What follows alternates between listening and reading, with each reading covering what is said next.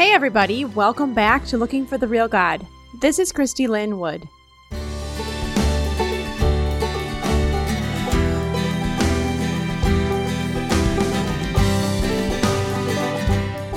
Today we're going to be talking about what happens when we feel like God is the one who is wrong, and contemplating the fact that perhaps we are the ones that are wrong.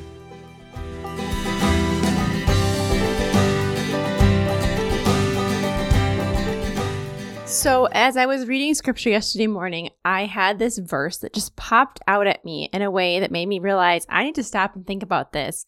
And then as I was reading it, I realized there's a lot going on here. And the more I dug in and the more I just thought and contemplated, I just realized I want to share this with you guys. So we're going to talk about Ezekiel 33:17 and then kind of just move into some other thoughts about our world that we live in, about the polarization, and about the possibility that maybe we are the problem. That's not an overly comfortable thought, so just bear with me. Ezekiel 33:17, people start out saying that God's ways are not just. And that was in the ESV. So I looked it up in the Net Bible, and the translation said God's behavior is not right. And as I searched up the different meanings of the Hebrew words, basically this idea of what God is doing, where he's going, is not equal. It's not measuring up to what I think it should be. It's not equitable. It's not right. And I think about this and the world that we live in, and I feel like I hear these thoughts and these perspectives quite a bit, just wondering what God is doing, and if he's really real, then he's not doing what's right. And just in the brokenness in our world around us, the sickness, the death, in the wars that are occurring right now, in the different communities that we don't agree with or that people are rejecting, there's this attitude of that God is not doing the right thing. He hasn't done the right thing, or the Bible doesn't believe or say the right thing. And our world is so polarized right now in the West. We are so black and white and right and wrong and me and you, and it's not okay to have a middle opinion anymore, and we're supposed to somehow have an opinion about absolutely everything. And as I said last week, share that opinion on social media so that we can have other people come around us that have the same opinion. It's so screwed up. And it's interesting that as you read Ezekiel 33:17, the verse continues and it says, it's actually your ways that aren't right. Your behavior is not just. You are not doing what is equal, and it doesn't line up. I want to read it for you guys clearly together in the ESV and then in the Net Bible. The ESV says this: "Yet your people say, the way of the Lord is not just, when it is their own way that is not just." And then the Net Bible says it like this: "Yet your people say, the behavior of the Lord is not right, when it is their behavior that is not right." Ouch. It just hit hard. And I look at the people in the world right now, and we're so consumed with what we believe is right, and that we're right and everyone else is wrong.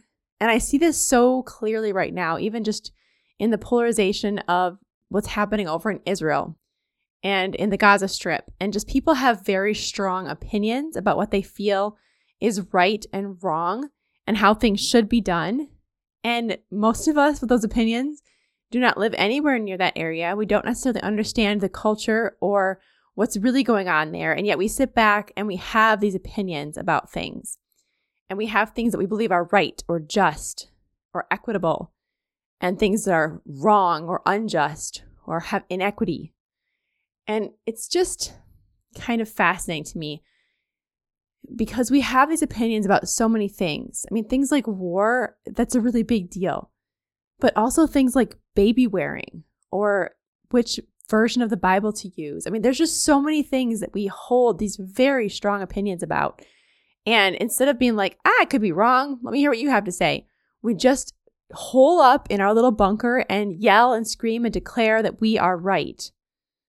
And yet, this verse in Ezekiel just hits me when he's like, we're saying God is not right, and it's actually us that are not right.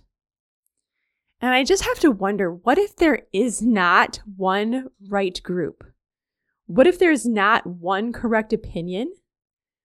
What if there's just a lot of broken people who are wrong about a lot of things, but who are deeply loved by the God who created them? All of us, guys, with our different opinions and our very strong different opinions, are loved by the same God who created us, who died to save us, and who longs to restore us if we will let him. And I think about our world, and I think about the way even within Christianity that it's so divided and so broken. And I think about the kingdom of Jesus Christ. And the kingdom is the place where the different come together, where the separated unite, and where we surround the throne of God at the end of the times as this vast and diverse people who sing one song of praise to the Lamb. And I feel like we've lost that perspective. I feel like we've lost an understanding of anything except for our own time in history. We forget about the vast differences that the disciples had. If you look through the list of Jesus' disciples, he picked some very different people to hang out with him and to be close together and to be a part of things together. You had a zealot and you had a tax collector. That is so far removed from who they would be hanging out with in normal life. The tax collector was compromising with the Romans. They were going ahead and helping the Romans to collect the taxes and to take the taxes from their own Jewish people. And the zealots were wanting to overthrow the Roman rule. So it doesn't get much more different than that. And yet they were united around the following of Jesus of Nazareth, this rabbi who was so strange and controversial and unique and different. And they were united around him, even though they were so very different. The early church had vast differences. And Paul talks about them in Ephesians. We see in Ephesians 4, 1 through 6, he talks about the unity that we have in Christ. And yet, before that, he lets you know all the things that we're different about. They had men and women coming together equally. They had slaves and slave owners coming together equally. They had Jews and Gentiles coming together equally. And guys, their perspectives and their opinions were so different from one another. And yet they were coming together to be a part of the same kingdom, a part of the same church, a part of the same fellowship of believers who believed in Jesus Christ, that he was the Son of God and he had come to save them from their sins. Ephesians 4:1 says, I therefore, the prisoner for the Lord, urge you to live worthily of the calling with which you have been called, with all humility and gentleness, with patience, putting up with one another in love. Guys, that's a lot. He's asking them. He's like, I know you're very different. I know it's hard, but please do these things. Be humble, have gentleness, have patience, put up with one another in love. He goes on in verse 3 to say, make every effort to keep the unity of the Spirit in the bond of peace.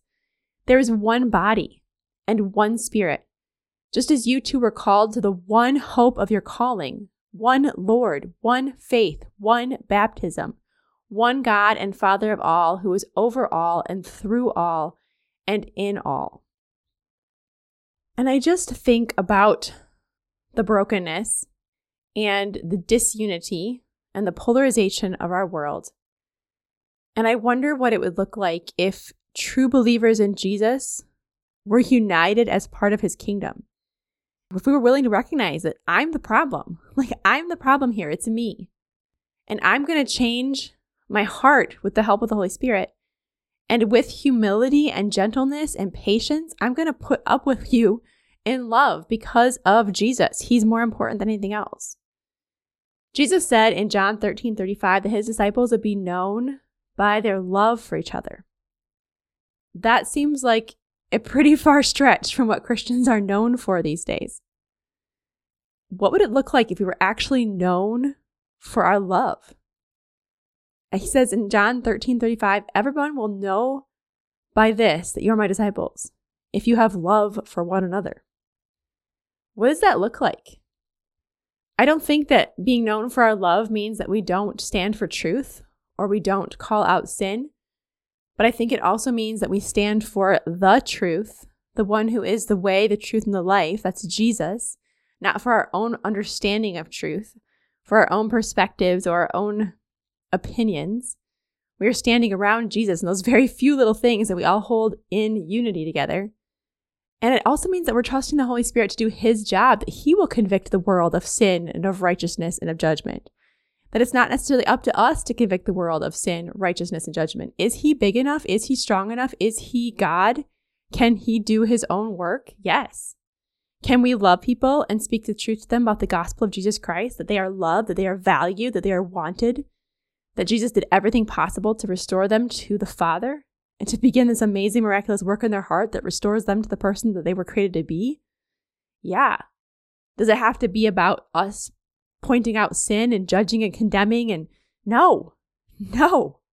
Is the Holy Spirit capable of doing that? Yes. Do we have to explain that we're separated from God? Yes. But that doesn't mean we do it in harshness or in pride or in judgment. We do that in love, in humility, in gentleness, with patience, putting up with one another. Too many Christian people are known for everything other than their love.